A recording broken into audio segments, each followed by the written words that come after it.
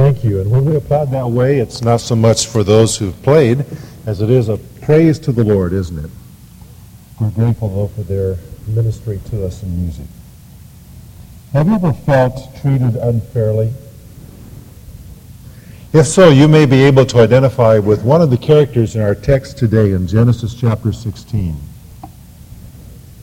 If you're childless and you have watched longingly as your friends have had children, you may find someone in today's text to identify with.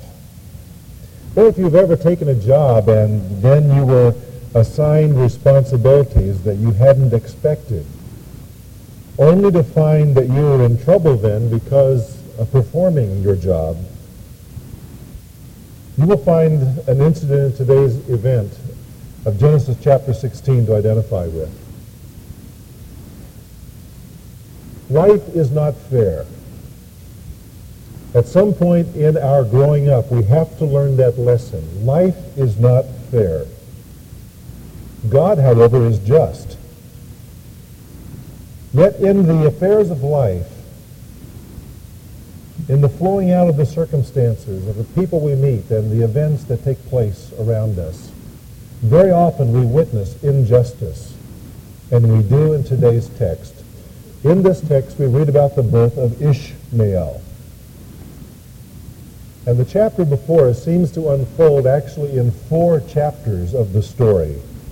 To each one of these chapters in Genesis 16, I'm going to assign a title. Chapter number 1 I've entitled 10 Long Years. We see this in verses 1 through 4. Now Sarai, Abram's wife, had borne him no children, and she had an Egyptian, her maid, whose name was Hagar. And so Sarai said to Abram, "Now behold, the Lord has prevented me from bearing children. Please go in to my maid, because I shall obtain children through her." And Abram listened to the voice of Sarai. In chapter 15, we observed God establishing a covenant with Abram, in which he again promises to his servant a son, one who would come from Abram himself. But you see, time is marching on. Abram had entered Canaan at 75 years of age, believing God's promise that his descendants would be as the sand upon the seashores. He is now 85, and Sarai, his wife, is 84. Their biological clocks are winding down. How is this promise from God going to be fulfilled? Couples who are struggling with infertility can perhaps identify with the frustration that Sarai felt. And so she, in this case, suggested a scheme in verse 2. Undoubtedly, she did it with good intentions. The promise of a son had, after all, been made to Abram and not to her, at least at this point. The suggestion that she makes here regarding Hagar was one that fit well with the cultural values of that day. In fact, what happened here conforms even to the legal codes of those centuries. Back in 1901, 1902, there were some excavations at the city of Susa. The archaeologists uncovered a 7-foot-high stone monument called a stele, on which were written some laws that were applicable to a very complex urban kind of culture. These came to be known as the Code of Hammurabi, because he was the king of Babylon who had these laws inscribed on the stone. Hammurabi lived about 300 years or so after Abram. And so this was not inscribed in Abram's day, but it reflects the kind of thinking and codes of law that were in existence in Abram's day. And Law 144 on this stele says that it is permitted for a slave to be exalted for this purpose, in a home where the wife is unable to bear children. It was, in a sense, a law for a surrogate mother. And that is what they followed. This is what Sarai followed. Now, did Moses, who wrote these words, approve of what was schemed out here? Well, his language does not seem to indicate that. In fact, the verbs that are used here to describe what happens very closely parallel what is said regarding Adam and Eve in Genesis chapter 3 with the fall.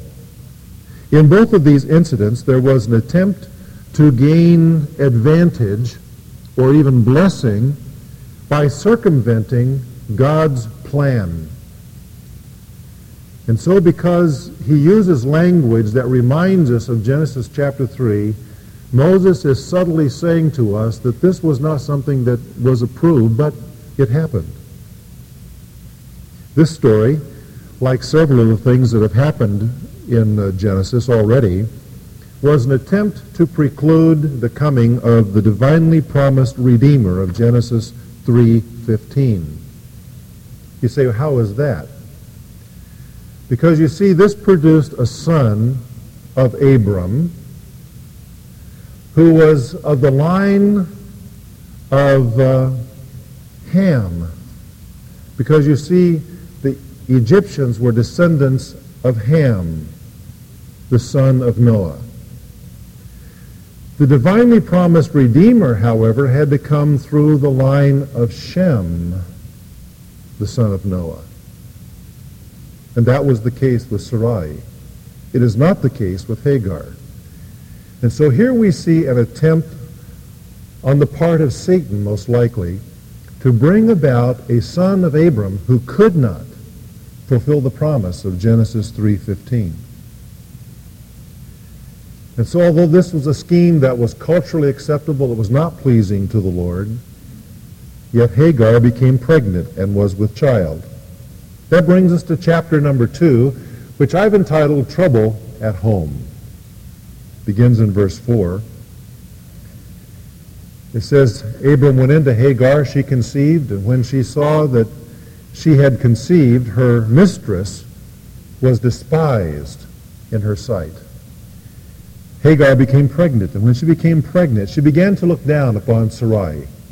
She made light of her. She slighted her. The word despise here is the same word as in Genesis 12:3, where God gives the promise to Abram that those who curse him, he, the Lord, will curse. And so it almost sounds as though Hagar was cursing Sarai in despising her and making fun of her. And so there's this tension building up. The handmaiden is pregnant with Abram's child, and she is despising and making life miserable for Sarai. So who do you think hears about the problem? That's right, Abram. The husband hears about it. And Sarai said to Abram, "May the wrong done to me be upon you." He looked at her and said, "You did this to me. I gave my maid to your arms, and when she saw that she had conceived, I was cursed in her sight. May the Lord judge between you and me." When she said that, she wasn't saying, "Good night, honey, I love you." May the Lord judge between you and me was a statement that is used other places in Genesis between two people who didn't trust each other. And they said, because we don't trust each other, the Lord judged between us. Sarai is a little upset. And so, of course, she goes to Abram. You see, Sarai was not a strong believer, but she was a very good blamer. So Abram responds, and he permits Sarai to handle the situation as she chooses. Again, within the Code of Hammurabi, in Law 146, written 300 years later, the reduction of a person to the former status of slave is permitted. And so that's what Sarai did. She had exalted Hagar for this purpose of being a surrogate mother. Now she places her back in slavery and makes life miserable for Hagar. Life is tough. Like somebody said, if mama ain't happy, ain't nobody happy. And Hagar is unhappy, and Abram is unhappy. Warren Wiersbe writes regarding this, by way of application, when we walk by sight and not by faith, we get impatient. We scheme and blame others. Then, when things go wrong, we try to get rid of our mistakes.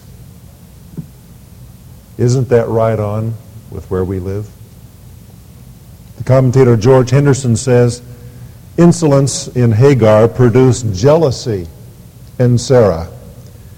The home of the friend of God, once the abode of peace, became one of bitter and unending strife. There is trouble at home. That brings us now to the third chapter, which I've entitled Rendezvous in the Desert. Because you see, Hagar leaves. She flees from her mistress. Verse 6 says, Sarai treated her harshly, and she fled from her presence. Now the angel of the Lord found her by a spring of water in the wilderness, by the spring on the way to Shur. This is the first time that we have seen this figure that is called here the angel of the Lord in the Bible. When you see something for the first time, you need to take note of it. And we remind ourselves that the angel of the Lord was no mere angelic creature, as the name might imply, but this was a special messenger of the Lord, indeed the Lord himself. And thus the angel of the Lord is often spoken of as the appearance of the pre-incarnate Christ. That is, before Jesus Christ was born in Bethlehem, he appears in the Old Testament as this figure, the angel of the Lord. And so we can say it is our Lord himself, the Son of God, who finds Hagar there in that wilderness. I like the way it says it. It wasn't that Hagar was looking for him. It was that he found her. And he said, Hagar, Sarai's maid, where have you come from? And where are you going? Does that remind you of another question that God asked in a garden one day of Adam? Where are you? Did God know the answer to that question? Of course he did. And obviously he knew who this was that he was talking with. He calls her by name and identifies what she is. She is Hagar's slave. And then he asks her this probing question, where did you come from and where are you going? And she said, I'm fleeing from the presence of my mistress Sarai. Then the angel of the Lord said to her, and we have a rather long paragraph here of some statements that the Lord makes to Hagar there in the wilderness. You see, he had been watching these events unfold. He had tracked Hagar through the wilderness, and he came to her at this well in the wilderness. May I say that this is not the last woman at the well to whom he will reveal himself. The Lord's words to her are marvelous words. In verse 10, they are the words of a prescription. You see, Hagar's life was miserable. In fact, that Hebrew word is found 3 times in this chapter, tucked away. Not so obvious in the English translations. But her life became harsh. It was a miserable existence for her. She needed to know how to get out of that misery. And so the first thing the Lord tells to her are words of prescription. In verse 9 we see them, rather, where it says, return to your mistress and submit yourself to her authority. Can we have an usher up here, please? Thank you. Verse 9, return to your mistress and submit yourself to her authority. Just pay attention here. That'll take care of itself. These are words of prescription. Let me explain to you why the angel of the Lord tells her to submit herself. By the way, the word submit is one of these words for misery. He says to her, go back and be miserable again with your mistress Sarai. Why would the Lord say that to her? Is the Lord telling people who are abused to go back to the relationships of that abuse? Is that what he means here? There are some who would probably use this verse for that purpose. That is not the meaning of the Lord telling her to go back to her misery. You see, she, Hagar, had cursed Sarai, despised her. What had the Lord said in Genesis chapter 12 to Abram and his descendants? The one who curses you, I will what? I will curse. That is what Hagar had done. She was in danger of the curse of God. And so the angel of the Lord says to her, go back and submit yourself to Sarai and bless her. Because the Lord had also said to Abram, the one who blesses you, I will what? I will bless. That's why the Lord told her to go back. She had to go back in order to be blessed. So it's a prescription, you see. Here's what you need to do, Hagar. And then the Lord gives her a promise. The blessing begins to unfold. He says in verse 10, I will greatly multiply your descendants, so that they shall be too many to count. This is the same thing that God had already said to Abram and will say again. I will bless you with many descendants. Chapter 17, verse 2, almost the identical language. The Lord speaking here to Abram. I will multiply you exceedingly. But here, the promise is to Hagar. That's the promise of God. She had to go back to get the promise. But this is what God promises her.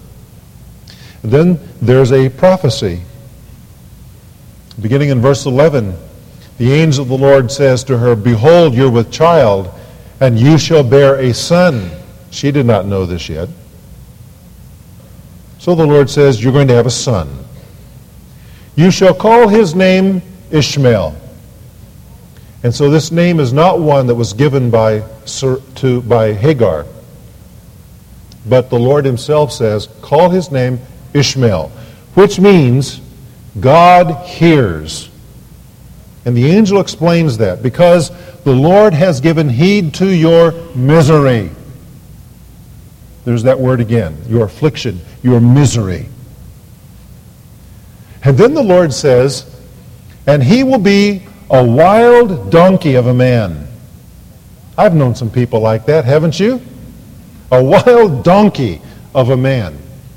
And that sounds like it's not a very pleasant prospect, because we think of donkeys as rather stubborn beasts. Well, in fact, they can be, but in those days, a donkey was a very valuable beast. Because you see, a donkey was one who bore burdens. A donkey was an economic asset. And so the Lord is saying that this is a positive thing regarding Ishmael, but not everything is positive. Look at the text. His hand will be against everyone, and everyone's hand against him. And then he says, and he will live to the east of all his brothers.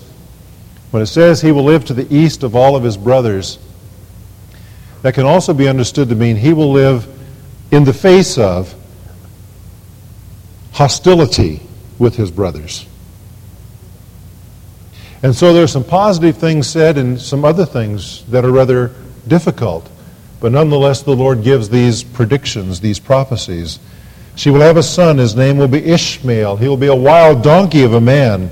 His hand will be against everyone, and everyone's hand against him, and he will live in the face of his brothers. And the Lord gives her this information, and then she gives the Lord a name. Verse 13, she called upon the name of the Lord who spoke to her. Thou art a God who sees. Here's the name of the Lord that we see here, El Rohi. El Rohi. You see it in the name of the well in verse 14. The well where she was named Beer Lahai Rohi. The well of the living one who sees. Here's one of these great names of God that we see in the Old Testament, El Rohi. Here was Hagar in all of her misery at this well in the wilderness. And El Rohi knows. And he understands. He sees her plight. And he comes to be kind to her. And you may be at some well today, in the bitterness of being treated unfairly. And you wonder, does anybody know? Friend, there's a God who sees. And he will meet you there at that well of your bitterness and show kindness to you. Listen to his heart. Listen to his words. Hagar, though she was not without fault in what happened here, had been treated unjustly. After all, this pregnancy was not her idea. Abram and Sarai had greatly wronged her. She was a lonely and distressed girl. She had little hope because of the injustice that was done to her. But Jesus Christ steps in, and he meets her there, and he treats her with grace, as he does with all who will look to him, all who will listen to him. Donald Gray Barnhouse writes, Hagar learned that all which happened to her was known to the Heavenly Father, who was interested in her sighs and groans and cries. She had seen that God was able to meet her in the midst of her need and to extricate her from all her difficulties. In the midst of trouble, we are tempted to think that our case is desperate, but at the fountain in the wilderness, he teaches us that he looks upon all our afflictions. That brings us to chapter 4, a brief chapter simply entitled, It's a Boy. Verses 15 and 16. Hagar bore Abram a son, and Abram called the name of his son whom Hagar bore Ishmael. And Abram was 86 years old when Hagar bore Ishmael to him. Time is marching on. And still Abram does not have the son of the promise. And there's a reason. There's a reason. We'll talk about that another time. Those who are familiar with the New Testament will remember that this story is an allegory. It's an allegory regarding salvation as a gift of faith apart from human effort. Read about it in Galatians chapter 4. Paul says that Hagar represents the law, and Sarah represents grace. And he says the promise of God cannot be obtained through human efforts of rule-keeping, through the law. But God's promise of salvation, rather, is gained through believing in the gift of God's grace. So, wonderful allegory of this historical event. Are you today depending upon Hagar, as it were, to earn your own way to God? Are you trying to get God's blessing, to try for advancement the human way? Or will you come to God in faith and believe the promise of God, which is righteousness by faith, given to all who will trust in the Savior? What this story teaches us devotionally is this, that when we fail to act in faith, we create trouble in the lives of others and consequences for ourselves. Did you hear what I said? When we fail to act in faith, we create trouble in the lives of others and consequences for ourselves. Think about this. Think of the pain that Abram and Sarai could have avoided if they had patiently believed God. Home problems, misery for Hagar, future stress that will come into their home when Isaac is born, and then generations of antagonism between the two branches of Abram's family through Ishmael and Isaac. Antagonism that is still being played out today in the Middle East as the descendants of Ishmael are in the face of, with hostility, their brethren, the Jews. All of that could have been avoided if only Abram and Sarai had patiently waited upon God. And so let us learn to act in faith so that we may know blessing, and that blessing may be experienced by those around us, instead of acting in impatience and unbelief and bringing trouble into our lives and theirs. Let's bow together in prayer. Father, in the chapters of this story of the birth of Ishmael, we are wonderfully reminded that you are El Rohi, the God who sees. And you are the God today who sees our need. And you have come into the world in the person of your Son and given yourself for us. You have provided what we have needed through the death and resurrection